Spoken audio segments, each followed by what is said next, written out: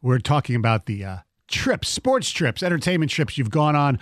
I'm going to Vancouver and Seattle this weekend, seeing the Canucks, seeing the Kraken, and seeing Springsteen. So it should be a really cool trip.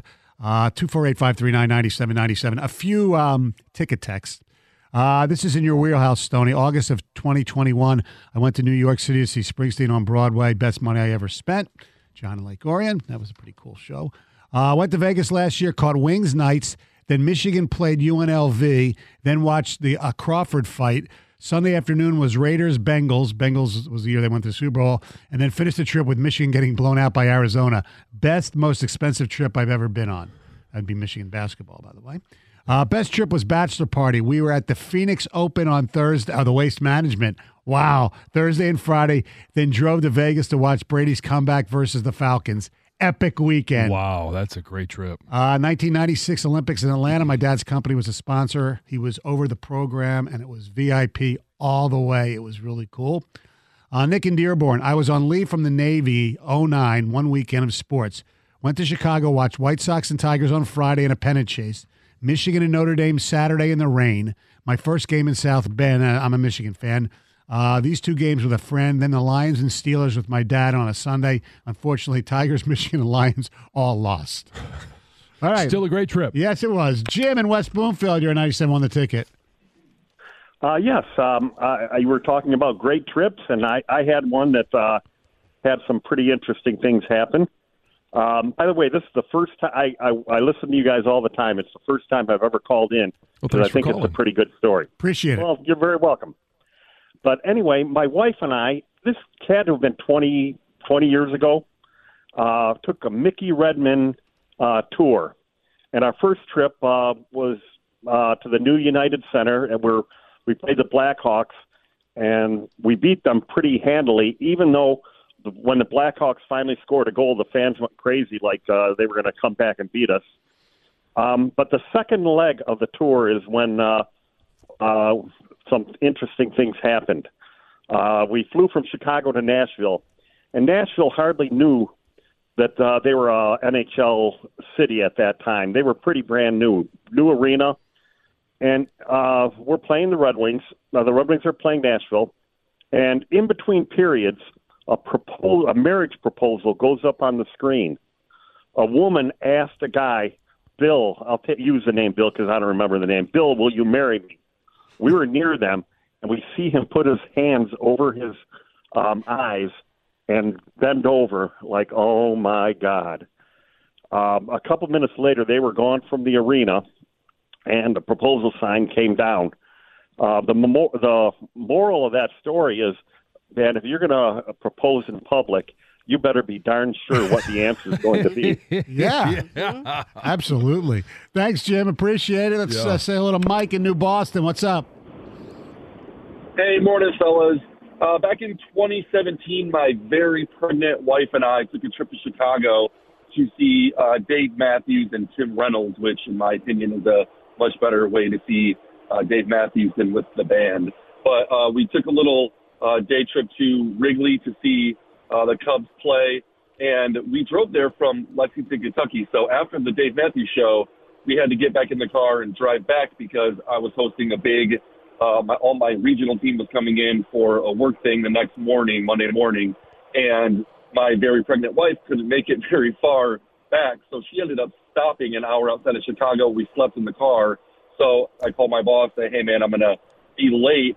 So we get back home finally at like 10 a.m., and I'm laying in bed, and I'd been sort of eyeballing tickets to Tom Petty in Cincinnati that night, and I'm dead tired. Didn't get much sleep, slept in the car, had this big work thing to do. So I go into work at like 11:30, 12 o'clock.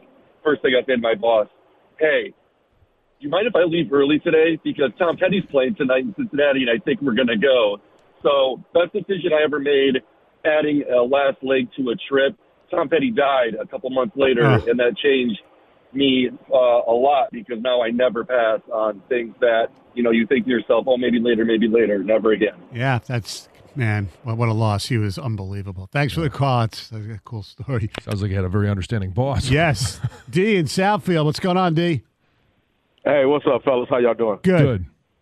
Good. Well, I got two. I'm originally from Flint, and so I'm a big time Michigan fan.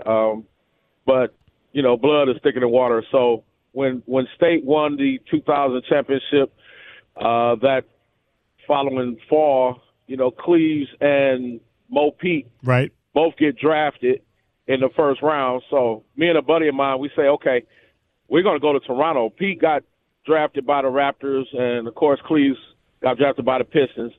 I believe it was the first year Air Canada had opened, and we're going to take a road trip to Toronto. So as soon as we get over into Canada, of course, we get searched because we were driving a nice truck. We were both working at GM. They pulled us over, searched the truck, asked us where we were going, let us go. We get to the game.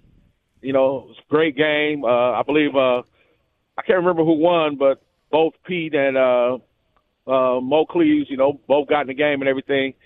And then we leave the game, and I don't know if she was a prostitute, but we just pulled up to the corner. We're on Young Street, and we're just out hanging out after the game. And, man, this girl just jumps in our car and proceeds to just stay with us for like 3 days. No, nothing sexual or anything. She just hung out with us for like 3 days, and then we dropped her off at a McDonald's and came home. It was the craziest trip I couldn't explain it.